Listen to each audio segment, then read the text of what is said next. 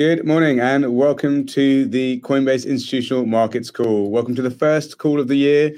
And I know it's still quite late to say Happy New Year, but Happy New Year anyway. It's positive, so I don't think it's such a bad thing.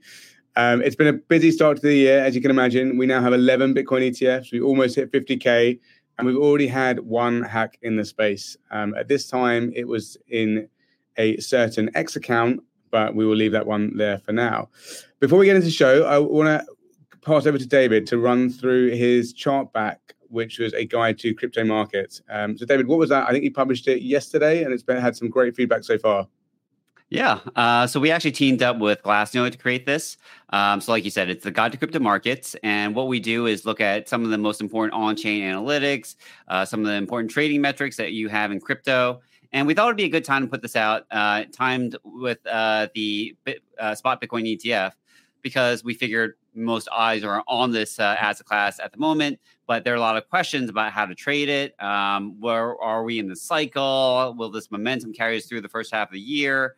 What do I need to do in order to kind of logistically kind of do this in either spot, futures, options? So this is a way to kind of address those questions and just help people if they're the early part of the journey, as well as for people who are already familiar with it, but just need a little bit more guidance in terms of how to trade these things. Amazing. I think timing is perfect because I say this so often to people, and I'm sure I've said it on the podcast before, but crypto is similar to many other assets and takes properties of equities and credit and rates and all sorts of things, but is not identical to anyone. So having that one chart back where you can kind of figure out how to trade it and how to think about it, I think is incredibly helpful. So we'll put a link to that into the show notes. Now, before we get into the agenda, some quick housekeeping. If you are watching on YouTube, please don't forget to scan the QR code to get access to that chart pack and all of David's fantastic research and notes from the trading team as well. If you are listening on podcast, that information will be in the show notes. And lastly, don't forget to like and subscribe. It's how others hear about us and helps us go up those charts. Now, without further ado, let's go on to today's agenda. It's a short one, ETFs. That's it. We're going to be talking about that. It's been a huge focus of the space in general over the last, I'd say, 6 months, and really a very, very important focus in the last 3. I'm super excited to say we've got James Seyffart, an ETF research analyst at Bloomberg Intelligence, on to help us break down day one trading. It was a super eventful day, and it's fair to say I think James and his colleague Eric Balchunas have been 2 of the most followed Twitter accounts when it comes to staying up to speed with ETF approvals and insights and just general thoughtful ways of thinking about what's going on. So I know the team have a ton of questions for them, so excited to get into this call. James has been out at Bloomberg for over 10 years, 9 of those covering ETFs. So he is a true expert on the topic, and we're very thankful to have him on today. So with that, James, welcome to the podcast. Thanks for having me, guys. Happy to be here. Cool. Looking forward to it. Yeah, excited to have you on. I guess first and foremost, are you now just super happy you haven't got to talk about when this Bitcoin approval may or may not be coming? Were they approved? I don't think anyone covered that. I don't think anyone was worried about it. No, yeah, it was obviously like a very big relief from my end because we were very confident. Obviously, we went to 90% odds in early October, but there was still this thing hanging over my head, like, is Biden going to come in and stop this in some way? And I'm definitely relieved is the right word. That's definitely what I am right now. Yeah, I have to say your guys' calls were so on point. Like, and I think it was you specifically, and I know you had a little side bet with your colleague, but you went very certain very early, which was great. And I do think that the certainty that you gave helped others in how they were thinking about the ecosystem, whether or not they were looking at assets like GBTC and discounts around that and things like that. So I think there was a good amount of influence that you guys had through your reporting. Now I'm curious, you see a ton of ETFs. This is just another ticker for you, I'm sure. But how does it compare to the BITO launch or maybe some of the other large ETF launches we've had in the past? Yeah, definitely not just another ticker to me, because this has been like, we talk about this, like there's this situation where it's like the media and the coverage, like everything you hear about, that's like 5% of a typical person's portfolio. And then like there's only 5% of media and coverage is spent on stuff that's like 95% of your portfolio. So that's one of these things that's going on. But this is something that's close to my heart because obviously this is what I've been focused on a lot lately. That said, it's hard to compare to other launches because we've never had a launch like this. We've never had 11 ETFs doing the same exact thing, launching on the same day and trying to differentiate on things other than fees for the most part. But right now, everyone's near zero on their fees, except for a couple, namely Grayscale and GBTC. But yeah, if you look at the BITO launch, I think people were a little more caught off guard by BITO's launch. Also, it launched into an absolute mania in Bitcoin price in October of 2021. We were also early there, calling for approvals to happen. We were saying it in August that it was going to happen, and that was like, so everyone was saying we were insane that it wasn't going to happen then. Similar, it was like echoing the same. I felt like I was in deja vu with when we made our call on these spot Bitcoin ETFs, because we were saying it was going to happen. And for the most part, initially when we started saying it, everyone was like, no, it's not going to happen. But this was a little different because we went way earlier. So we got real confident in September that it was going to happen in October. This time around, we got real confident in around the October time range due to a few different events. So I think and also I think people kind of trusted us a little bit more after getting some of these other calls right, namely Bitcoin futures ETFs and Ethereum futures ETFs. So we've kind of made a name for ourselves, and I just hope whatever comes down the pipe, we can continue to be accurate in our calls. I know it might not last, but I hope it does, obviously. Yeah, well, you've done a great job so far. And now you mentioned differentiation between the products, and obviously fees is one way of doing it. Like, just for the uninitiated kind of ETFs, like how are some of the other ways that they can differentiate, or you would see them differentiate as these products scale out and mature? Yeah, I mean, part of it depends on what the SEC is going to allow them to actually do. The number one thing they were competing on, obviously, is fees. But I think that's not really that's not going to be the crux behind the scenes here. If you're a provider or an issuer and you have a lot of like relationships with different people, if you have a relationship with like an advisor or a broker or what have you, they're likely to use your brand name. So they're going to differentiate on brand name, obviously. I think ultimately they're going to differentiate on people who are doing proof of reserves and sharing their keys. Not doing that yet. They're not saying they're saying where their Bitcoin is being held. Obviously, Coinbase is the named custodian on 8 of these 11. But I think some people are going to basically do a proof of reserves type of situation. Some are like trying to do more marketing, like old school type marketing, but you can't really name your ticker for the most part in these marketing campaigns. So it's literally just like a marketing campaign for Bitcoin, which some people, if you're in the space, should really love that. And I think ultimately there will be these issuers, they need to find out like kinks of like what they're actually allowed to do and not allowed to do. So I think at some point we'll see some of these like lending Bitcoin, which will turn some people off completely, and more traditional finance people might be interested in earning yield on some of this. So there's a whole host of different ways that we could see this playing out in competition. Yeah, I have to say I do quite like some of the Twitter commentary about it was Bitcoin's IPO yesterday, and kind of if you invested in 2015, you were kind of seed or series A, and it was quite amusing to kind of see that whole scope go through. David, I know you've been obviously very close to this, and you've actually published a note on this. So, would love to hand the mic to you. Yeah, I have so many questions for James. I guess 2 to start off with. I guess number 1, how do you see the kind of the trade-off between the fees that they're charging versus the overhead they actually need to pay off? And do you think that's going to contribute to like who the ultimate winners in this are going to be? Yeah, I mean, so right now we have a bunch of these guys that are doing fee waivers. So it's actually zero cost to the end investor to invest in these things. I think 7 or 8 of them have, I think 8 of them have fee waivers right now. And their fees are extremely low. Look, it's going to contribute to who wins, but I don't think it will be the deciding factor, because what I was kind of hinting at is you have a relationship with somebody, as long as you're not like charging twice as much or 3 times as much, if you're within a few basis points of like what these other competitors are charging, I think you'll be okay based on your relationship. But that said, there is likely to just be one of these ETFs that is the de facto leader from a liquidity perspective, and even possibly from an AUM perspective. So we think there's going to be like a multi-tier approach here. We think there's going to be 1 or 2 at the very top. There can really only be one liquidity king. That's like SPY in the equities markets. It's GLD for gold, and then depending on how you narrow things down, there's one ETF that liquidity tends to coalesce around. So we think that's going to happen. Right now, it looks like that's likely to be GBTC, but they have a 1.5% fee, which is kind of unheard of. But that said, we think there'll be a tier up there, one or two at the very tippity top. And then there should be a good, healthy middle ground with people who have relationships and some of these providers that they just won, even if it's not really that profitable for them, it might even be a little bit of a loss leader. They're going to have this out there because they're going to use it for their own other ETFs, or they have relationship with clients that they want to make sure this offering is available to their relationships.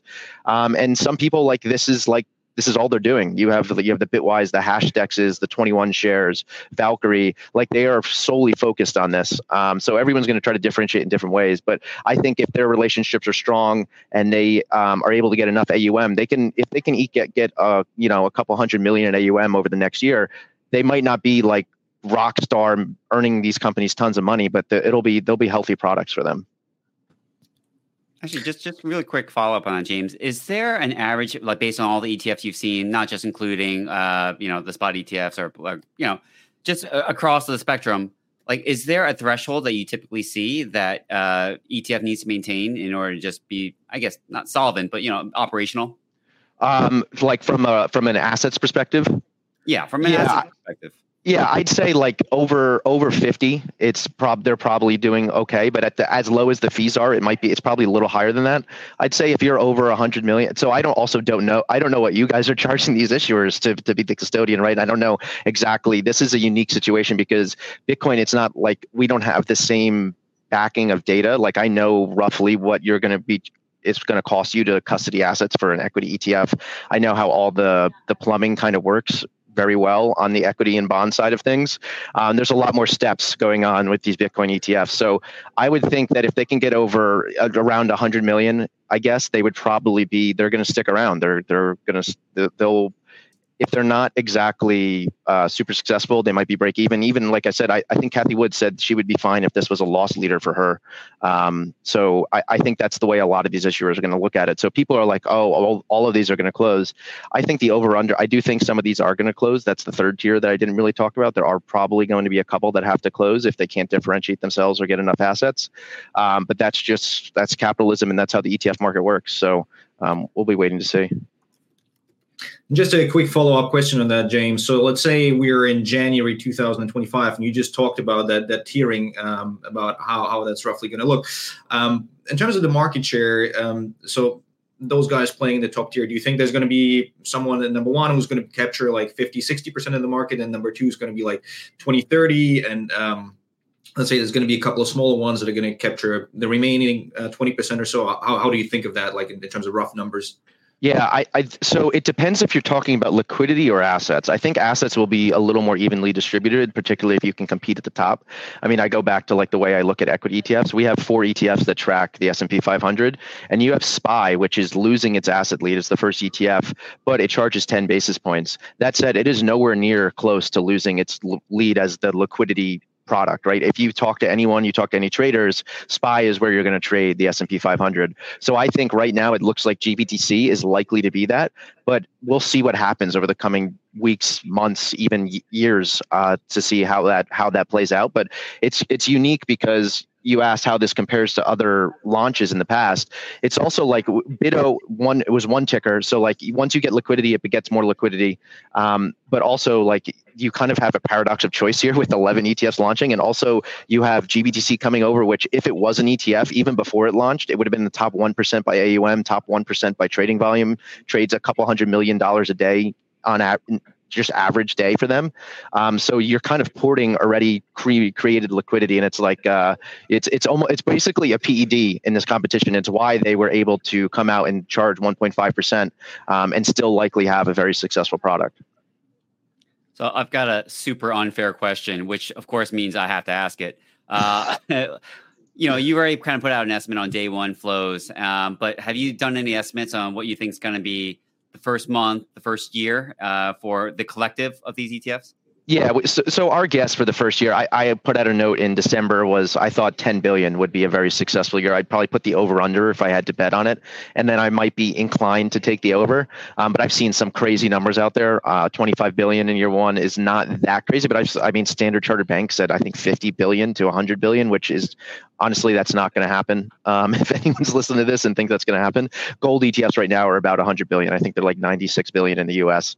I do not think, absent some ridiculous run up in the price, which with this asset, you never know. That's the thing with assets.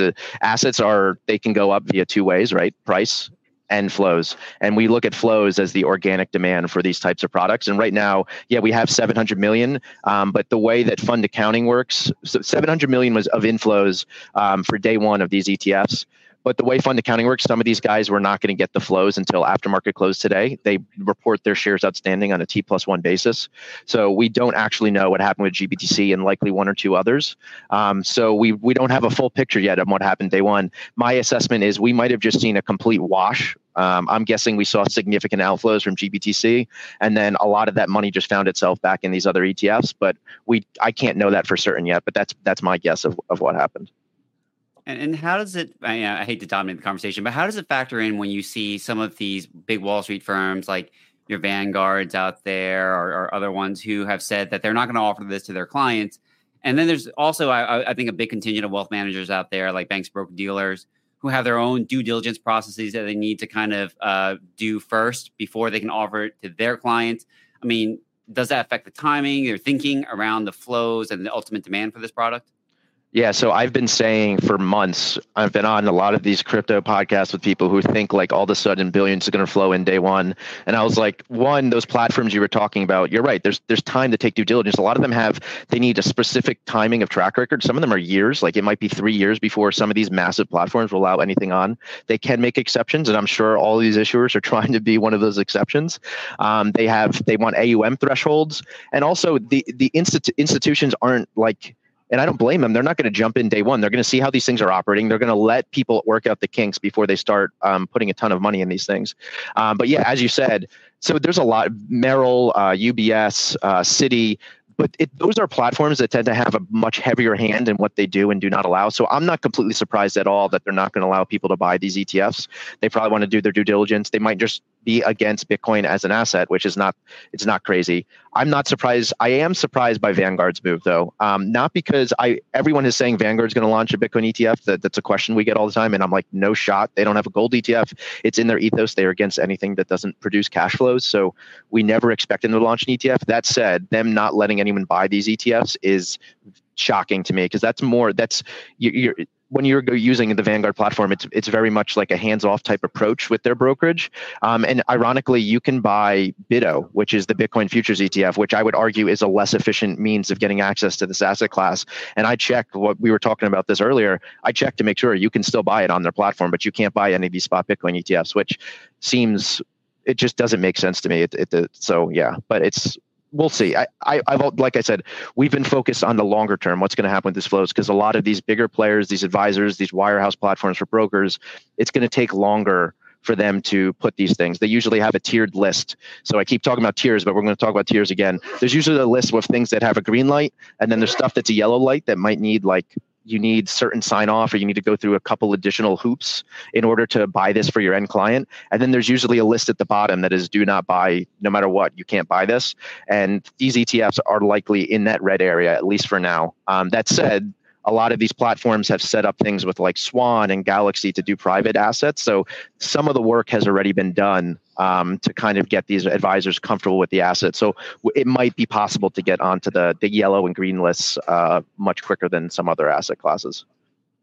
James, and you mentioned BITO a couple of times. So again, imagining ourselves sort of a year out from now, how do you see these two types of ETFs coexisting? Is there going to be some cannibalization, or can you more generally talk high level about the setup that we would have at the futures ETF? So that's more expensive, obviously, than the spot ETF, I guess, and share some thoughts on that. Yeah. So the correlation I would look to is spot gold ETFs that launched. There was gold futures ETFs that were there and they no longer exist because spot is just a more efficient means of getting access. So I don't think BitO will close anytime soon. It might never close. It's a good vehicle for trading short-term exposure to Bitcoin, but due to the nature of rolling futures, you have roll costs, or it could be roll yield technically too, but it's just an inefficient way for long-term exposure because you basically, so if you're holding the January contract as a Bitcoin futures ETF, you need to get ready to start selling that in maybe in a week or two, and start rolling into the February contract. And if that February contract costs more than the January contract, you're losing that. So you're selling low and buying high. You do that repeatedly. And BitO has underperformed spot. It underperformed spot by 16% in 2023. So if you went to somebody and said, this fund will give you exposure to this asset class, but the expense ratio is 16%, which is fundamentally kind of what it is, you're not going to be interested in it. That said, BitO had one of its biggest days ever yesterday.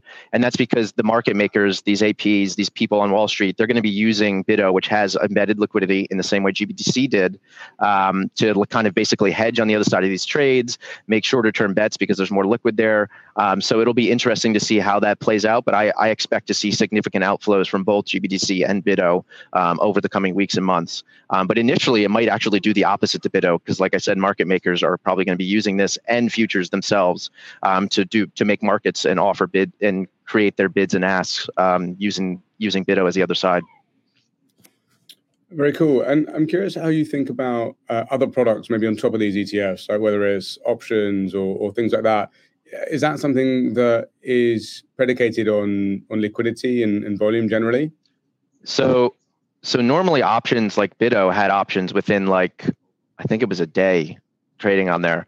I have since learned, which I don't know, I haven't seen anyone talk about this yet. They're not allowing options on these spot Bitcoin ETFs from what I've seen. I think the SEC has to actually greenlight it because they're technically, it has something to do with them being commodity funds. I don't know the specifics, but I've heard that it looks like there's probably not going to be options on these things. But we'll know for certain in a few days, because if there's no options next week, then what I'm hearing is probably correct and there won't be options, which is sad because one of the huge benefits of ETFs is we kind of view them as like a Swiss Army knife.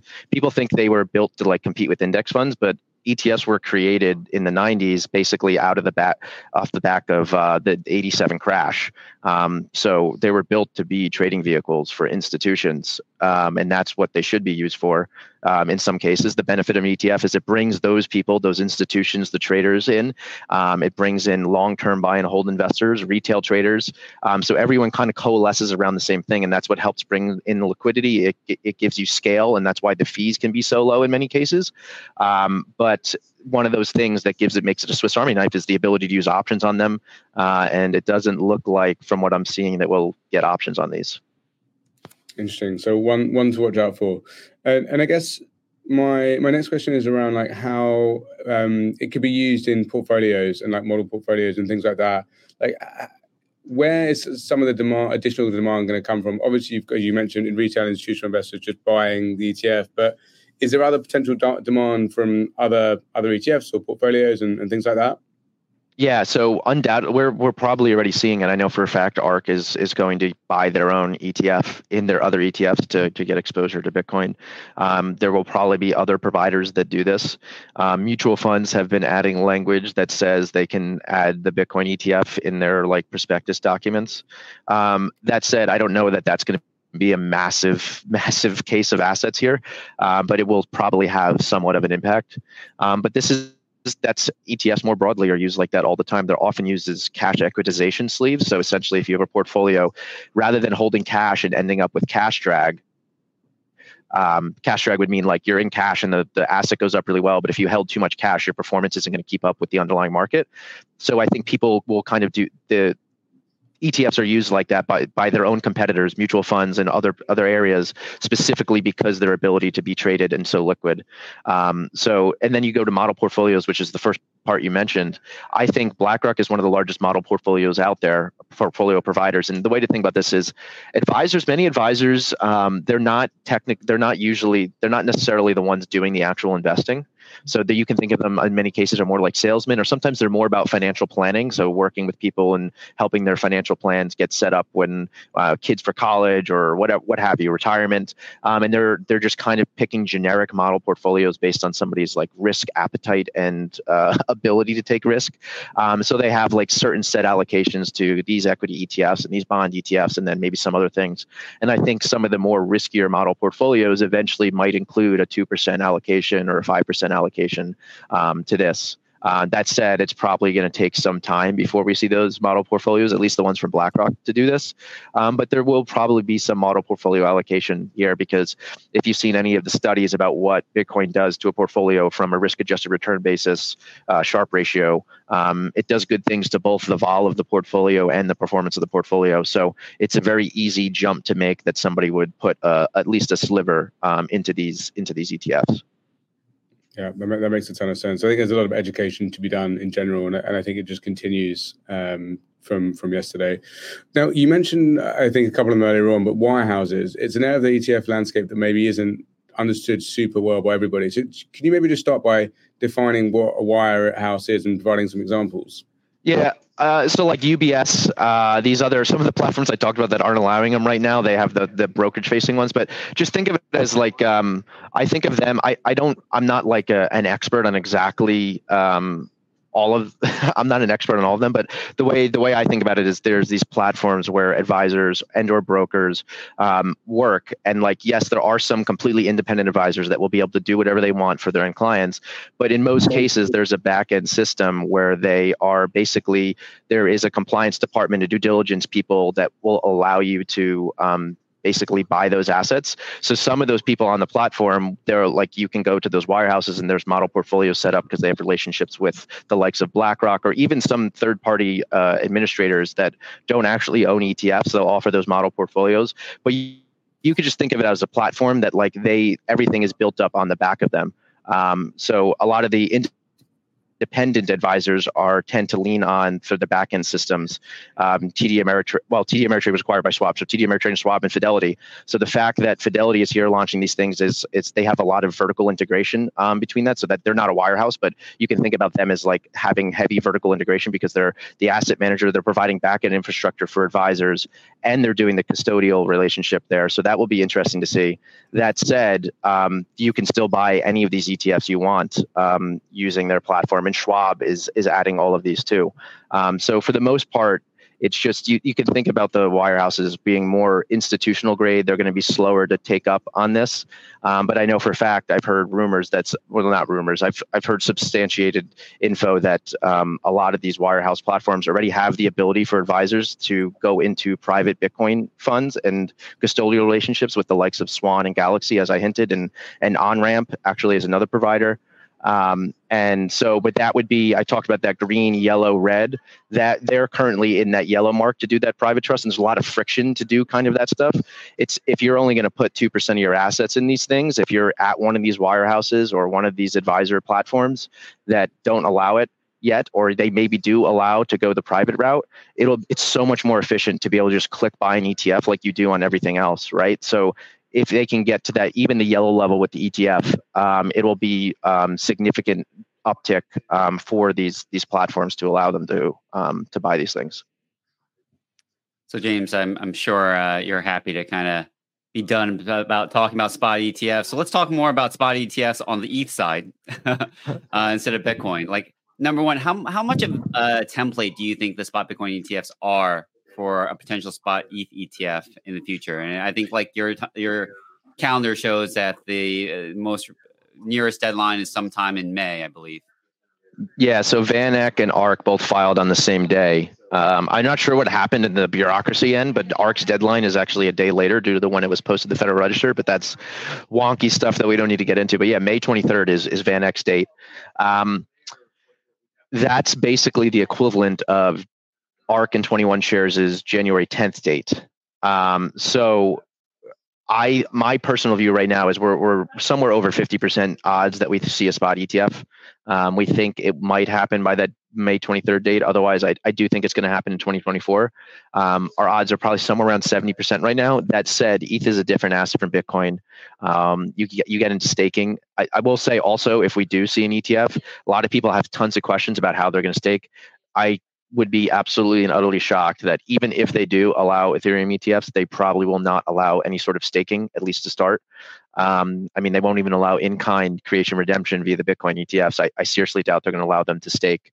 My view, and I wrote this, and I got attacked by Bitcoin maxis for this take, but I view the way that they've handled Bitcoin and Ethereum. There was a shift this summer, and they've kind of shifted away from Bitcoin and Ethereum, and are focusing their efforts on waging war on the rest of crypto, including you guys, which I know you can't really talk about. But I think they have implicitly accepted Ethereum as a commodity, even though the chair won't say it publicly. He also won't call it a security. So by allowing futures to list on CME and micro futures and options, each time the SEC had the ability to change the way that the CME registered those futures, they registered them as commodity futures or standard futures. The SEC has the ability to force them to have been registered as securities futures, which be duly covered by the CFTC and the SEC. And the SEC never did that, not at any point over the last few years. And then they approved Ethereum futures ETFs. So as far as I'm concerned, they've implicitly accepted Ethereum as a commodity. That said, there's nothing stopping the SEC. We'll see how far they go. If they do try to claim Ethereum as security and say why that's why they won't allow an ETF to list, they'll basically be going to battle against the industry and against the CFTC on that front. So those are all reasons why I think it's going to happen. That said, all it takes is them saying it's a security, and you likely have to delist those Ethereum futures ETFs and futures, which I think is unlikely, but they could make arguments something around staking or other issues.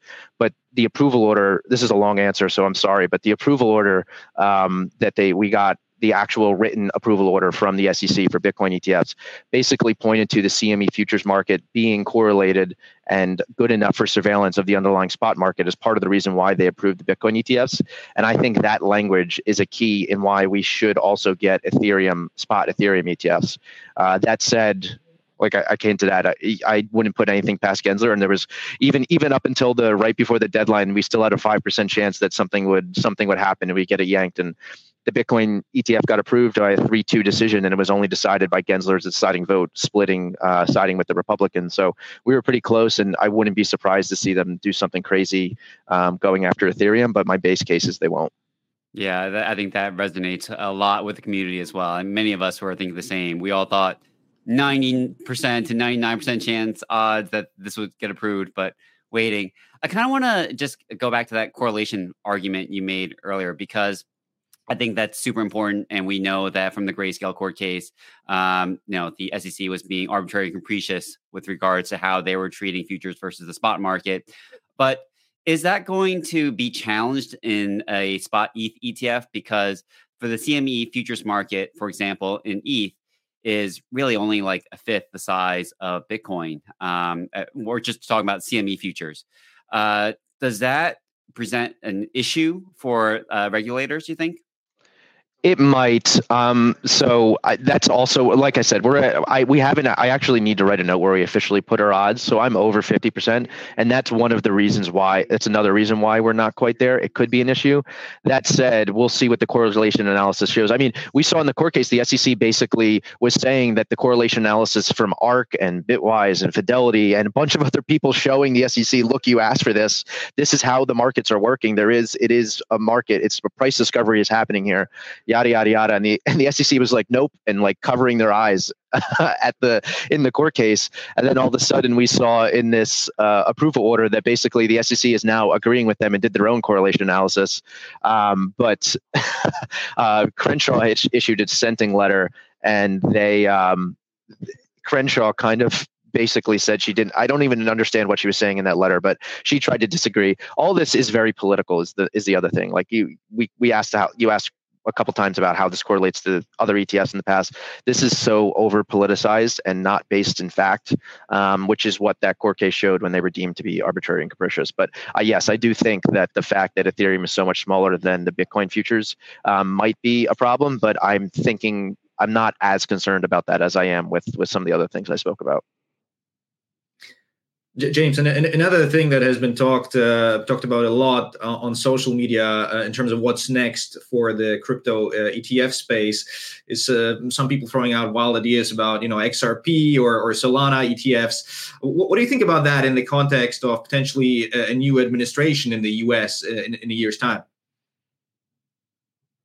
Yeah, so not anytime soon is the short answer, but I'll explain. So ironically, as much as I hate to say this, I'm not a Ripple guy, but that court case could make it so that they theoretically could be next.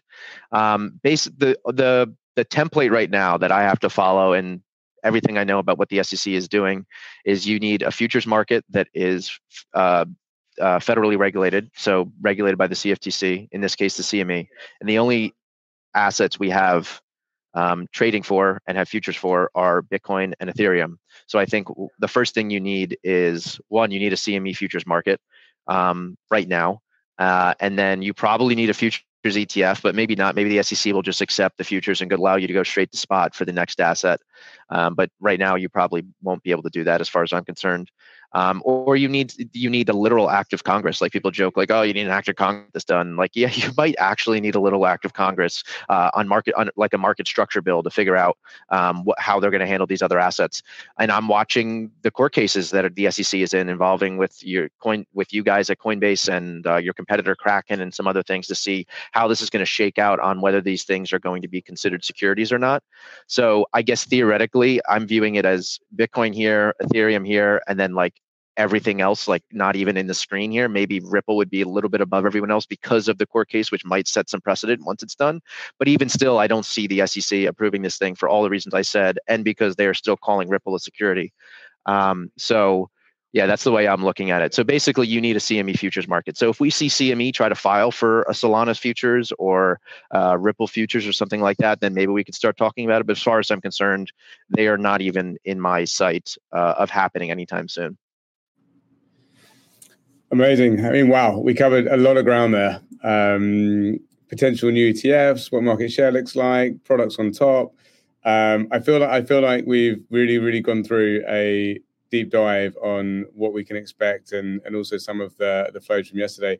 I guess maybe just as we kind of wrap up, as we think through some of the flows from yesterday, George, maybe if I can pass to you, like what did we see in the crypto space in relation to all the excitement from the kind of the Bitcoin flows that we saw as well? Yeah, I mean, it's funny that you say that, but like looking at the price section, I think the feeling I had almost at certain points was that it almost felt like they just approved an ETH or ETH ecosystem ETF and not a Bitcoin spot ETF, right? If you look at some of the top performers on a week-on-week basis, ENS is up 83%, ETH Classic up 56%, and generally speaking, a lot of the higher beta ETH ecosystem tokens doing really well.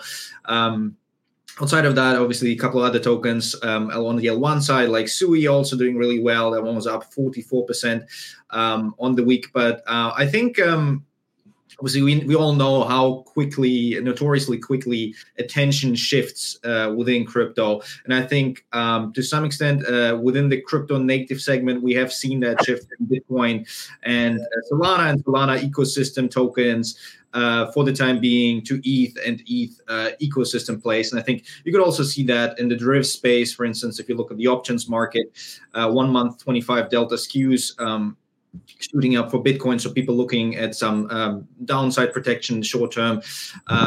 ETH, for instance, where that move has been more moderate. But just to put that into context, basically, I think over the last 48 hours or so, we've seen ETH BTC move up about 27%. So that's it's definitely the first time this has happened in quite a long time, and also probably a function of ETH not getting a lot of love for a number of months now, and because of that positioning. But yeah, it'll be quite interesting to see what happens. I guess the other question here is, and I've seen some people talk about that, is comparing the current launch to the local top we had in the market with the BITO launch a couple of years ago. So are we going to have a similar situation where the market is going to lose some steam, at least in the short term? I think in the long term, we can probably all agree that this this moment of the ETF launch is going to be extremely bullish for the whole space. Yeah, a historic and momentous occasion. But James, going to leave final question with you. Now the Bitcoin ETF is approved, you must have a ton of spare time. So what are you going to be doing now? I actually don't, because now I'm trying to cover the race and figure out how much money is actually going in. And I like you kind of hinted at, we're going to be covering this and then also shifting to looking at what's going on with ETH. And then the other part of this is like, I also cover every other ETF in the asset management world. So I've left a lot of other stuff to the wayside over the last month that I need to pick up and update and refresh. And I'm building some cool stuff for that side of things. But obviously I'm always going to have an eye on what's going on here. But yeah, no real rest, but I am very much looking forward to this 3-day weekend. Very, very much. Yep, I can definitely believe that. I'm sure it's been a pretty crazy period over the last couple of months, but thank you so much for reporting in such a great way. And for those that want to follow James, check him out on Twitter. Obviously, there's going to be updates on flows that he's looking into now, and also the ETH ETF. And also, there are other ETFs that aren't crypto related for those that would do such a crazy thing as look at those. But anyway, James, thanks so much for joining, and thanks so much to our production team, David, George, and we will see you next week. Take care. All statements and analysis correspond to the date of this recording. This recording is only intended for sophisticated investors. This recording should not be copied, distributed, published, or reproduced in whole or in part. Neither Coinbase nor any of its affiliates make any representation or warranty as to the accuracy or completeness of the statements or any of the information contained in this recording. The views expressed in this recording are not necessarily those of Coinbase. Coinbase is not providing any financial, legal, accounting, or tax advice or recommendations. The receipt of this recording by any listener is not to be taken as a giving of investment advice by Coinbase to that listener.